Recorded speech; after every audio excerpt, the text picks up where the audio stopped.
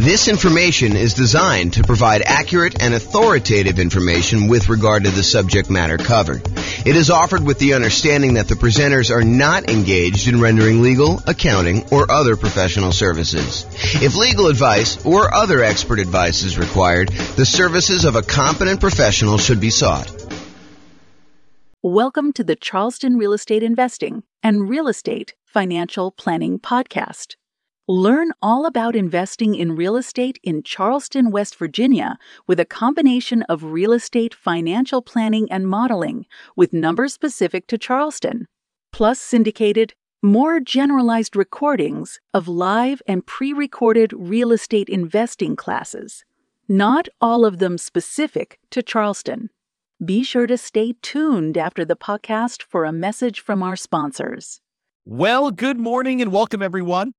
I am your host, James Orr, and today I have a really exciting class. This is sort of a continuation of yesterday's class, and today we're going to go over something that I feel is being sort of misrepresented in the marketplace in some ways, and I'll explain to you what I mean. So this is October 2023 that I record this, although this could really be any point in time, but some of the backstory is very relevant to the time period we just left. So right now, over the last, 5 years or so, we've seen real estate values skyrocket. We've seen a massive increase in the amount of equity that a lot of real estate investors have in their properties. And there's this push, I think, just in general, but also from real estate agents in particular, that investors should re-leverage up their properties. They should take some of the equity, some of the dead equity that they've got in their properties that they have seen from, having these really low mortgage interest rates, where interest rates were really, really low. So that the amount that they're paying down in principal, especially early on, is much larger than when you have higher interest rates. Plus, they're seeing their property prices go up a lot. And so the amount of equity they have in their properties is really, really high. And we all know, well, I hope you all know, that as you own a property for a longer period of time, as your equity grows in the property, the return you're earning on that equity tends to decline. It's a real phenomenon. This actually exists. Like when you own a property for a period of time, the returns you're earning compared to how much you have invested in the deal, the equity you still have locked up in the deal, actually goes down over time. And so there's this tendency, this desire for a lot of real estate investors to say, hey, I've got all this equity in my properties. My return on equity is going down. What I should do is either re-leverage my property, go refinance out some of the money I've got tied up in there, or sell my properties and take the equity and then redeploy it, re-leverage up, go from having, 50, 60, 70% of equity back down to 20% of equity by putting 20% down when you buy a property, or if you're doing the nomad or house hacking strategy where you're buying properties as an owner occupant to move into, you can do 3.5% down with FHA loans, or 5% down conventional, or even 0% down with like a VA loan or something like that. So you can re-leverage up, take some of the money you have locked up in one property and apply it to buy, 1, 2, 3, 4, 5 other properties to kind of do this. And so what today's class is about, it's about this concept of expected value. And specifically, I'm calling this class why it's risky to leverage up when investing in real estate. Now, I want to be 100% clear. I'm not telling you do not leverage up. I'm not telling you to leverage up either, though. What I want you to understand is why it's risky to leverage up. And I want to show you some examples as to why you may not want to do this and what could possibly happen, so that you do this with eyes wide open and you make a educated decision when you do this. Plus, at the end, I might show you some really, really advanced stuff that we're doing where I go to Freaky Town about how we model some of this stuff to model more realistic examples of what's happening in the real world. So this class is called Expected Value, Why It's Risky to Leverage Up when Investing in Real Estate. And I'm going to jump right into the presentation. And first, I'm going to define expected value, because some of you are like, expected value, what? What is that whole thing? So what is expected value? Expected value is the average of the probability weighted outcomes that you might see in a situation. The Oxford Dictionary's definition is a predicted value of a variable like net worth or cash flow, or how long it's going to take you to be financially independent, or a measure of risk like debt to income or debt to net worth, or any of these other measures that we have. It's any variable that you want to do, but it is according to Oxford Dictionary's definition, a predicted value of a variable calculated as the sum of all of the possible values each multiplied by the probability of their occurrence. And I'm going to go into some examples, but I want you to just understand like what is happening here. So for us, we might ask something like, what is my estimated net worth or cash flow or the month that we achieve financial independence, where we look at all of the different things that could happen and what the probability of each thing happening is. So if we say, okay, look, I'm going to make this investment in this property. A year from now, what will my net worth be? Well, property values could go up. They could go up a lot in the next year. It's possible we could see a 10% plus increase in property values.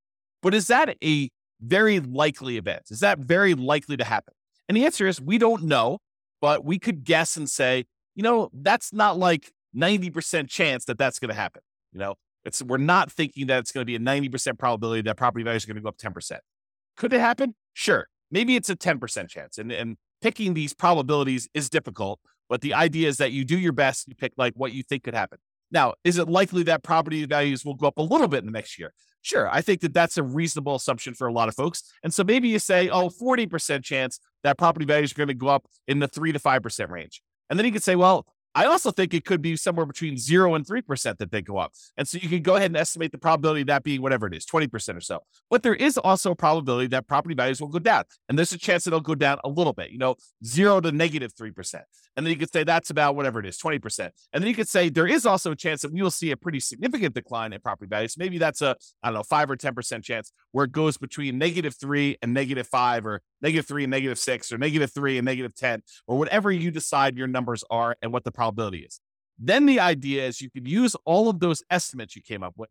There's a 10% chance it's going to go up 10% and a 40% chance it's going to go up, somewhere between 3 and 6% and, an X% chance. And you could actually look at all that and you could do some basic math to determine what the average of all of those probability weighted estimates are to see what is likely for you and see what you are likely to achieve when we do that. So let's look at a really simple, I would argue overly simple or oversimplified example of why leveraging up adds risk. And I'll start with something basic, and then I'll add a little bit of complexity, and then I'll show you a lot more complexity with a very basic example of a very advanced example, but a brief example of what that is. Okay, so imagine for a second that you have a 6-sided die, regular die that you might play in Monopoly or something like that. And you're betting with the roll of the die that the property you're about to buy is going to do something. Okay, and so you're betting basically $100,000, a down payment, on the roll of the die. If the die lands on a 6, then the property you bought does really, really, really, really well, and it's worth $1 million. Your $100,000 initial investment becomes worth $1 million total. Okay, that's only if you roll a 6. If the die lands on 1, though, then you are forced into foreclosure. The market goes horribly wrong. You have to jettison the property. You have to actually give the property back to the bank. You lose the full $100,000 that you invested in the deal, and you lose your credit. You have bad credit when you do that too, okay? So if it lands on 1, then you're forced into foreclosure. You lose your entire $100,000 investment. The investment goes completely to crap, okay? But if the die lands on 2, 3, 4, or 5, not a 1, not a 6, but any of the other numbers, 2, 3, 4, or 5, then your $100,000 investment is worth $150,000. So you have a reasonable return on your investment over some period of time. It's not just like instantly, but over some period of time, it performs reasonably well over the ownership period. So the question is, should you roll the die? Should you make the investment in this house? And what is the probability weighted average of all those results? So let's look at the math. And I created this brand new spreadsheet, which I will give to you as a download. I didn't set up a link for it, so I'll have to put a link in the show notes or something like that for you to get it. But it is a expected value, a risk and reward calculator, and it doesn't actually have to be for real estate investing, although this is a really good tool for you to estimate, a really basic tool for you to estimate what is going on with your real estate stuff. So what we did is we just put into this spreadsheet what the different results were, what the value of those things would be after those results happen, and what the probability of that happening are. And then we do some calculations, and I show you what the expected value is. So I'll go walk you through it. So this is just the numbered examples of them. So you can put in as many as you want, up to 12. Of course, you can expand the spreadsheet if you need to in order to do more than 12, but I put 12 in here as kind of a placeholder to keep it neat. So number 1, property does really, really well. You roll a 6 on the die, and in that case, you make $1 million. And the probability of that happening is 1 out of 6, or about 16.7%. And so the weighted average of that, when we do the math, is $166,667. You don't need to worry about the weighted average number, but just realize it's doing a calculation for you there. You do need to put in the value, and you do need to calculate the probability for this. So you can just put in whatever you estimate it to be. In this case, it's a die. It's 1 out of 6. So when the property does okay, you roll a 2, 3, 4, or 5 on the die, then the value becomes $150,000. So your $100,000 becomes worth $150,000 in that case. And the probability of that happening is 4 chances out of 6, or about 66.7% chance of it happening. And then the property goes horrifically bad, horribly wrong, when you roll a 1 on the die, and your $100,000 investment becomes worth 0 in that case. So the value is 0 here. And that happens 1 time out of 6. And in those cases, we do some math on that, and we determine that the expected value of you placing a $100,000 bet on a roll of the die, in other words, putting $100,000 down payment, buying an investment property where these are the only 3 options, although they're not weighted equally, then that probability, the expected value, the probability weighted value of this particular bet you're making is $266,666.67. So in this case, if you could run this, if you had 1 million parallel lives to run, then on average, you would earn $666,667. Wow, it's a mouthful. On average of all those. Now, here's what's crazy about this, is there are times, if you roll the 6 on the die, when you do really, really well, you make $1 million, you look like a stud, and you start telling people about all the different special skills you have of rolling a die and how amazing you are at rolling a 6. And yeah, I did that. My $100,000 investment now became $1 million, and you look like a superstar. But really, it was a roll of the die to a great extent. Now, you chose to roll the die. You chose to put the $100,000 in. And this parallels here to like investing in real life. Like some of the things are out of our control. We don't know how the general economy will do. We can kind of make some predictions about that. But historically, we're really bad about making predictions about how things like this occur. Okay. So you go in there and one roll of die, you make $1 million. But there's a lot of times when you just do okay. You put $100,000 in over a period of time, several years or whatever, your $100,000 is worth $150,000. And that's the majority of the time. But what if in one of your lives, your $100,000 investment was the time when everything went to crap and it went to 0? You don't feel so good about that. And unless you have another $100,000 sitting right behind you where you can take that and redeploy it and make another investment right afterward in order to do this, the chance of you having that another $100,000 is relatively low for most people. So the trick is, when you're looking at these things, you need to not only look at the probability and the expected value of how this might do overall, but you need to look at how much of a variance there is. In one case, you make $1 million. That's 1 out of 6 chance. In one case, you make $0 or you lose all of your money, and that's a 1 in 6 chance. But there's a huge middle where 2/3 of the time, you are actually only going to make $150,000 on that particular investment. So you got to decide, is it worthwhile that 1 time out of 6, I'm going to go broke, and 1 time out of 6, I'm going to become a millionaire, and like 2/3 of the time, 4 out of 6, I'm actually going to just do okay on this particular investment. And that's sort of the decision we're talking about as to when you should leverage up. So let me talk to you about this example. And this is just one of many examples I could have given you, but I think this demonstrates it pretty clearly. And so I'll just use this one, and we could do more of these in the future, especially if you like them. Go ahead and reply to me, send me a comment if you like this video, and we could do more variations on different things, not just this one example, because I think it's really interesting to think about this for a lot of different examples, but this one is particularly good. So let's look at the expected value. If you have one property, it's a $500,000 property, and you own it free and clear. You don't have any mortgages on it. You have $500,000 that you can invest. You buy one free and clear property. So you own one property, and it's worth $500K. So we have a couple different things that could happen in the marketplace, though. Okay, I set up 5 different scenarios. One scenario is where property values go up 6% and you have 6% higher rent. And we're kind of looking at like a year out. So this is sort of like 1 year of number where you're able to get 6% more rent and 6% appreciation on a particular property. And in that case, if you own one $500,000 property, including all the different benefits of investing in real estate, cash flow, your cash flow from depreciation, appreciation, and debt pay down, which is none in this particular case, your $500,000 becomes worth $571,972.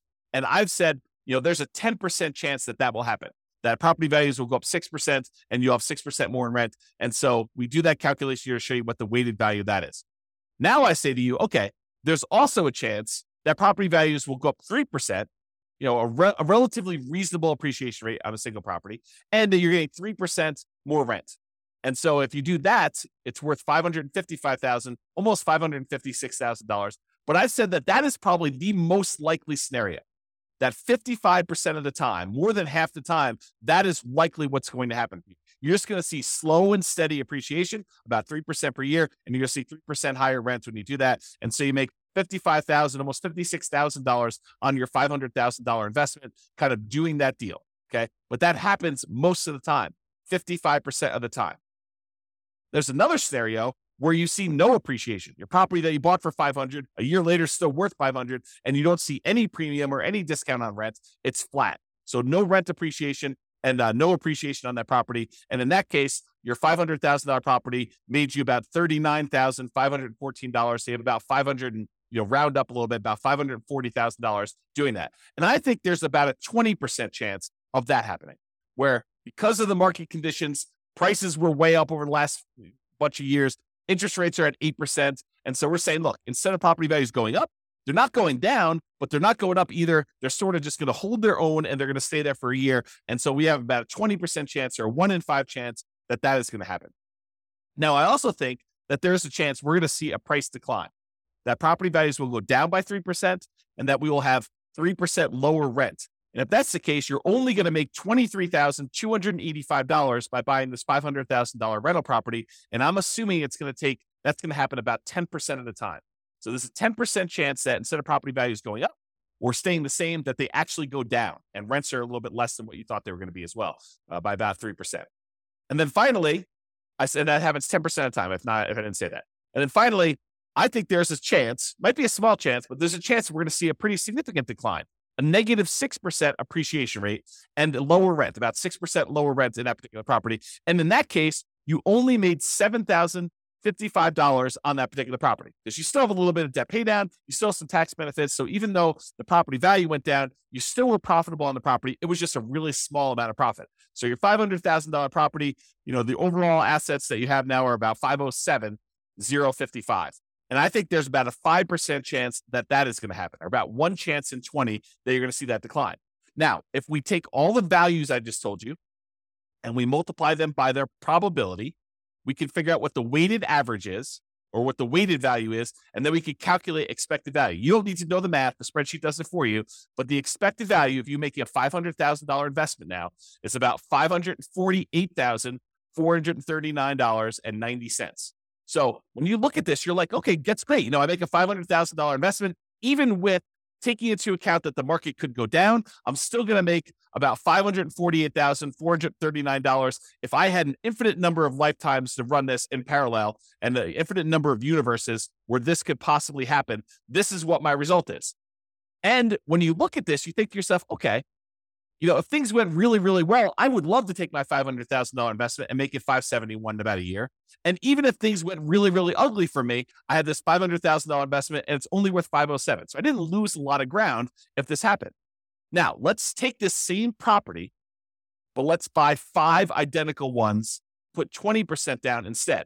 This is the idea of releveraging up, right? You have a bunch of equity in your property, in this case, 100% of equity. And instead of buying this one property and having a ton of equity in it and having to be really resilient to price declines and really resilient to rent declines, what we're going to say is, look, we're going to take this same $500,000 and I'm going to put $100,000 down on 1, $100,000 down on 2, 100 on 3, 100 on 4, 100 on 5. So now I got 5 leverage properties. They're not going to cash flow nearly as well. In fact, they're going to cash flow about $100 a month at like the rent depreciation being 0. We're going to say it's about, $100 a month in positive cash flow when you're buying these properties, so 20% down in this particular example. But we're going to look at what happens in all of these 5 different scenarios where you have 6% appreciation, 3%, no appreciation, -3, and -6, all with the same probabilities.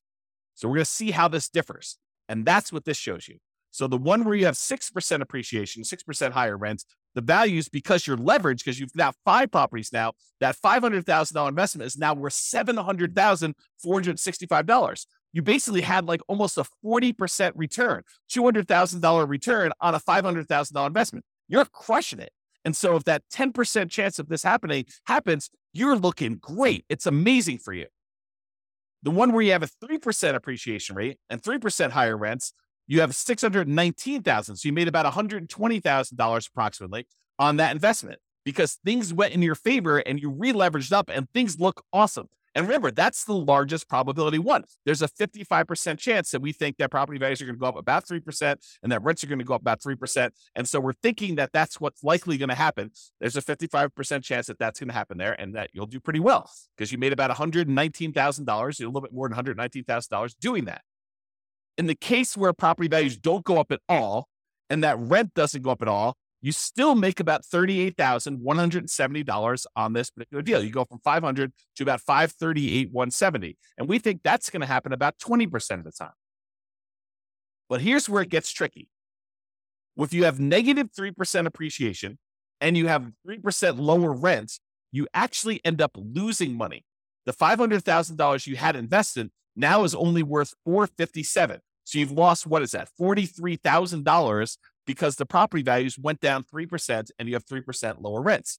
This is the downside of leveraging up. This is the ugly side of that happening. And even though we're only saying that it happens 10% of the time, how would you like your 10%, the one lifetime you're living, because you can't average this out. You can't do this unlimited times in parallel. You have one life. And what if your one life means that you're at that negative 3% and you've got that lower rent? And so there's a risk that you actually could go from your $500,000 to being worth less than that $500,000. You could be negative. And yes, I do understand that, you give this enough time, it may recover and all that other stuff. I totally understand that. And I agree. The longer you hold real estate, the less risky it tends to be because over a very long period of time, real estate tends to appreciate about that slow and steady 3% per year. Rents tend to go up about the same as inflation, about 3% per year. And that you end up paying down the loan over time and that gets better. So I do get that the longer you hold this, the less risk you have, but I want you to understand where this extra risk comes from and how it actually plays out when you look at this expected value concept.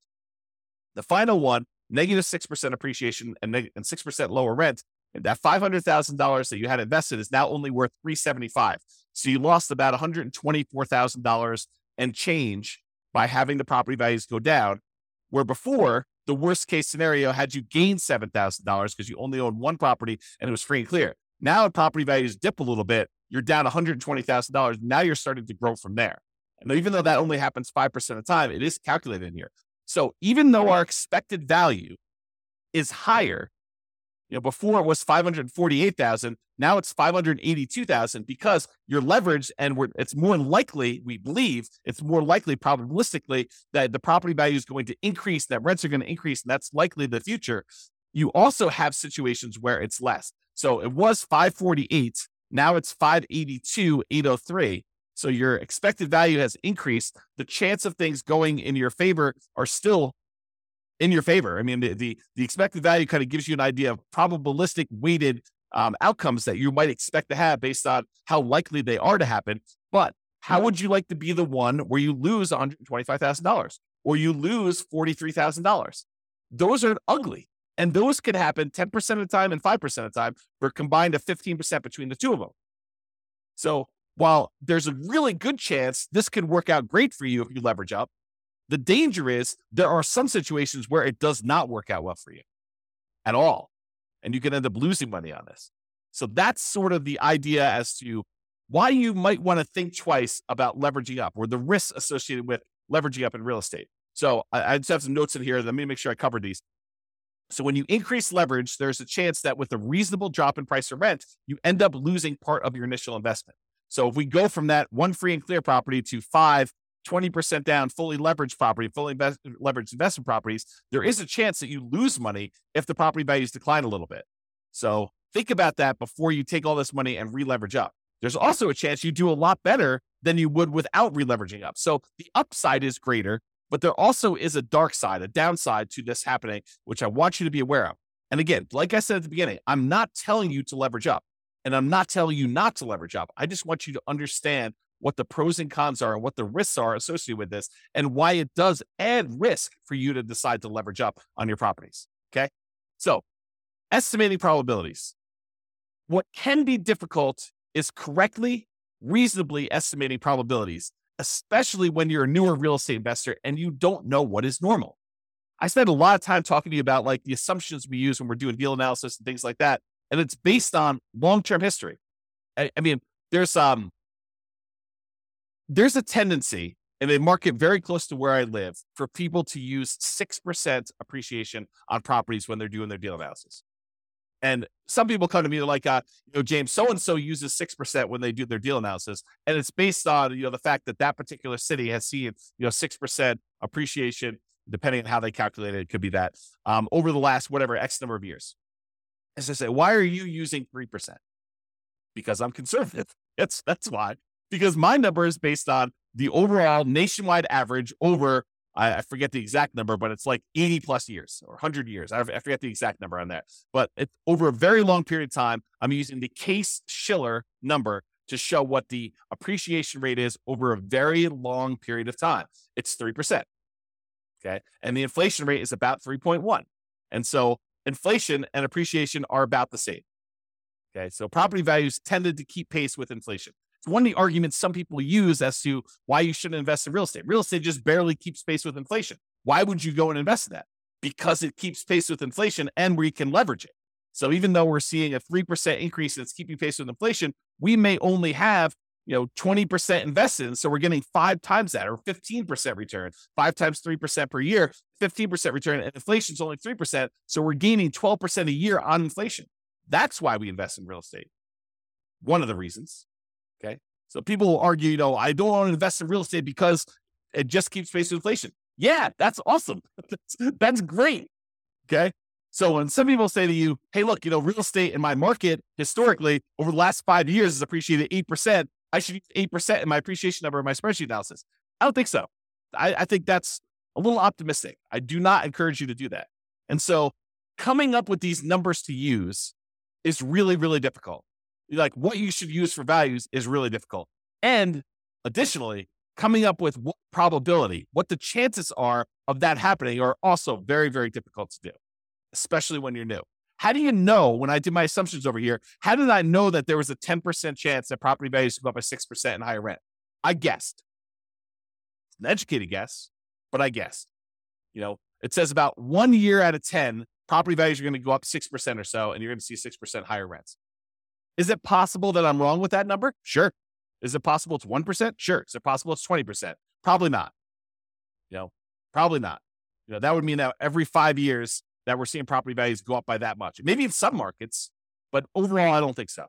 So it's really hard to do this. And that's why, and honestly, it's imperfect because even if we had perfect history going back 100 or 200, 300 years, the past does not dictate or exactly say that we are definitely going to have exactly what happened in the past happen in the future.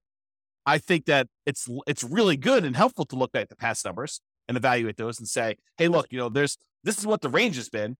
It's possible we could see a 99% increase in property values in a single year. We've not seen that historically, but the highest we've seen is whatever it is in your marketplace, 14% or 9% or 8%. But could it be 99? Sure. Then it's great. It's a bonus, right? Could it be negative 99? Sure. Is it unlikely? Yeah. I mean, the biggest decline we've seen is whatever. You go look at your history and you find out what that is. And you figure out how frequently that happens. Sort of like what I did with our mortgage interest rate confidence meter. When people say, I think I'll be able to get 3% interest rates forever. I'm like, I don't think so. Historically, they're only about 2% of the time. Looking at back data as to what mortgage interest rates were, we only saw, 3% mortgage interest rate about 2% of the time. So for you to think that you're going to be able to get 3% in the future for the next 10, 15, 20 years while you're acquiring properties, it's silly. I mean, I think that's an unrealistic expectation. Okay. So when you're looking at these things, it's really hard to estimate these probabilities, but I think you do the best you can and you update it over time. You're like, look, I really think that this is unlikely, or I think that this is more likely. And we have this recency bias where we think that what has happened recently is more likely to happen in the future. And I think there's a little bit of truth to that. It's easier to go to 4.5% interest rates when we're at 5, and they've been between 4 and 5 for the last 5 years. But does that say that we can't do 18? No, we've seen 18% interest rates. Okay. But there's a recency bias, but don't be fooled into thinking that because they've always been between 3 and 5, that they will always be between 3 and 5. That is not the case. Okay. Now, this is not a perfect solution, but one imperfect alternative is to estimate a reasonable range of what appreciation might be, rent appreciation might be, mortgage interest rates might be, stock market rates of return might be, inflation, and estimate like what they might do, and then apply all those things combined. So imagine modeling your portfolio, and you say, look, okay, I've got whatever it is, $50,000 now, and I plan on buying a property as soon as I can save up a down payment. Then I plan on buying another one. I'll continue saving at this current rate plus whatever I'm making from the property, and I'll save up and I'll buy another property after that, and I'll buy another property after that as soon as I save up down payment, and I'll buy properties as quickly as I can until I get to 10. Then when I get to 10, I will hold on to them until the property values increase enough and I pay down the loans enough where I could sell off a certain number of them, pay off the remaining properties that I have, and actually live on the cash flow, have the cash flow for the properties that are paid off be enough to support me as being financially independent at some point in the future. That's my plan. My plan is to acquire property. Maybe I'm doing nomad. I'm put 5% down in order to do these. I'm going to do a number of nomads that I can get. I'll get to 10, and then I do that. And you say to yourself, okay, how do I estimate the probabilities of all this, James? Like, how do I think about this? Well, I think you take each part and you say, okay, appreciation. Well, appreciation historically has been around 3, but there have been some years when we've seen, 6, 7, 8, 9, 10%. And there's some years where we've seen negative 1, 2, 3, 4, 5%. So you kind of do this distribution to say, okay, appreciation is probably about 3% on average, but sometimes it can be much higher. Sometimes it can be much less. Same thing with rent appreciation. Could be higher than 3, could be less than 3, but it's usually right around that 3% range over a long-term, period of time. Mortgage interest rates, we'll use what we have today, but, interest rates can go up, quarter point, eighth of a point each month. And so we'll kind of use that. We'll have it snake around. Sometimes it can go up a lot in a row. Sometimes it'll go down. It's never going to go below, the lowest we've ever seen it is, 2.2%, 2.25%, 2.5%, something like that. So we'll never let it go below that, but we'll kind of set this range of what interest rates can do, and we'll have those be random. Stock market, similar idea. We'll say, look, the average has been around 8%. There's sometimes we've seen 27% a year. Sometimes we've seen negative 27% a year. And so we'll go ahead and do these ranges, but most of the time it's going to be right around that 7, 8, 9%, somewhere in there. And then we might say the same thing with inflation. Inflation can be around 3. Sometimes we see it kind of go up to 4, 5, 6, 7, 8 recently. Sometimes it's down to negative, 2, 0, 1, and maybe it's less likely to be negative. We can kind of set those probabilities. Then we take all of those and we apply them to our strategy of buying properties. And we do this analysis using software like the Real Estate Financial Planner, which allows us to do this crazy stuff where we model all this. Now, this is not a class on that particular stuff, but that's typically what I do when I do this type of modeling in the Real Estate Financial Planner software. I will go take like the stock market rate of return, and I'll say, I want it to be around an average of 8. In this case, it's about 7.8. Sometimes it's as low as negative 15% in a year. Sometimes it's as high as 30% a year. But on average, it's around this 8%. And most of the time, it's in this kind of like core 0 to 15% return, with some years being better than others and so like that. And then each month that we do our analysis, we run this 1,000 times. And we say this is the random range of what stock markets do. And then we look at how likely things are to be that way. Same thing with property appreciation. We say, look, the average is around 3.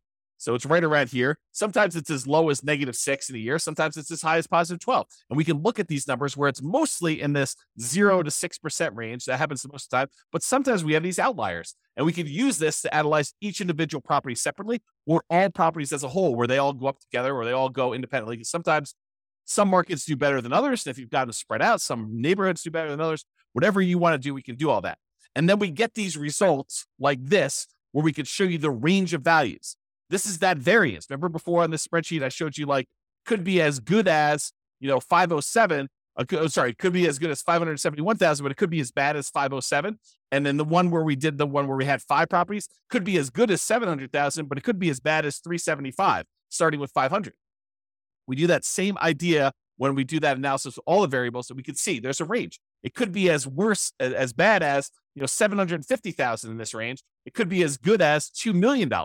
The expected value of it is around 1.2. And I showed you the 25th and the 75th percentile. It shows you that about 25% of the time it's going to be around $1 million, and about 75% of the time it's going to be less than 1.4 or whatever that is. And so we can see this range of values and how the entire investment portfolio will do in terms of net worth and cash flow and time to financial independence and all that stuff. And then what we really can do is we could say, look, I'm comparing two strategies. I want to know what's going to be riskier for me, what's going to have the widest range of variance, what's going to be the one where I am most likely to succeed, but also it gives me a good chance of achieving my goals, and we can compare the two. So for example, in one case here, I'm buying 20% down rentals. In the other case, I'm buying 5% down Nomad rentals. And you can see the Nomad one gives you a lot more upside, a lot higher expected value. That's this dotted line here. Your expected value doing Nomad is like 2.2 versus an expected value of, let's see, whatever this is, about 1.2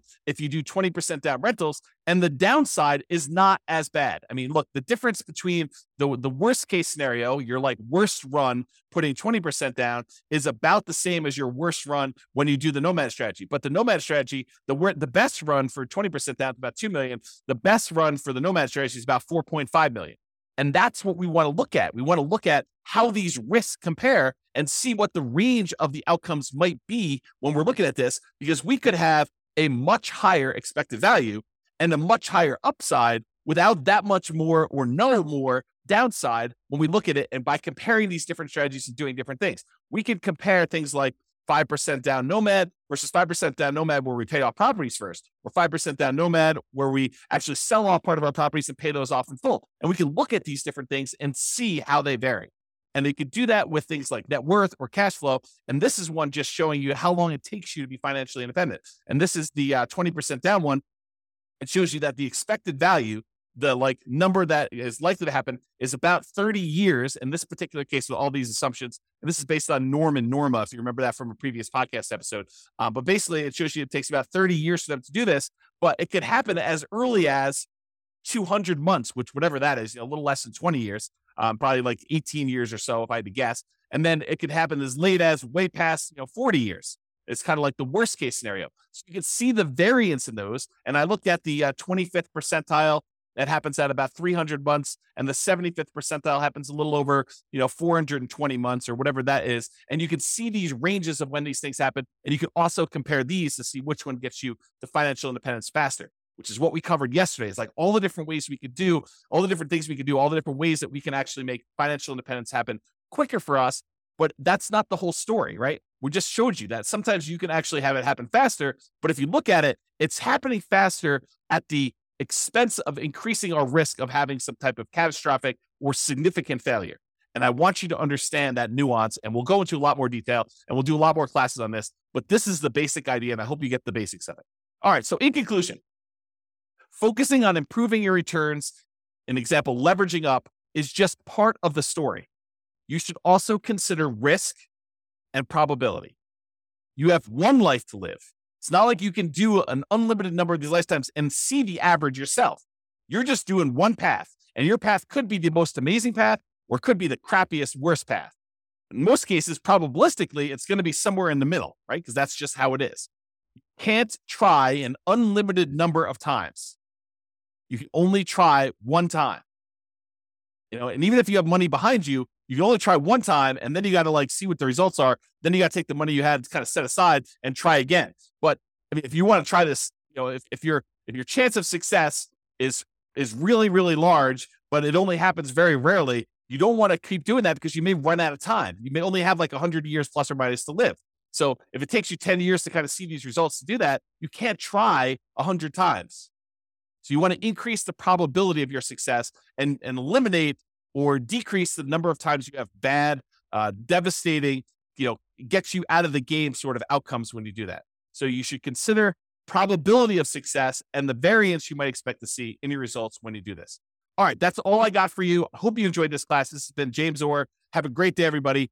Bye-bye for now. With home prices up, mortgage interest rates up, and rents up, but not quite enough to counteract the higher prices and interest rates, cash flow on rental properties in Charleston is harder than ever. Book a call with the Real Estate Financial Planner to apply our proprietary 88 strategies to improve cash flow on your rentals. See the show notes for a link to schedule your call and improve your cash flow today. If you're a real estate agent, lender, or professional in Charleston that wants to help our real estate investor listeners, consider reaching out to learn about collaboration opportunities with this podcast. We'd love to add more value to our listeners by having you assist our investors buy, sell, and finance their real estate investments. See the show notes to schedule a call to discuss collaboration opportunities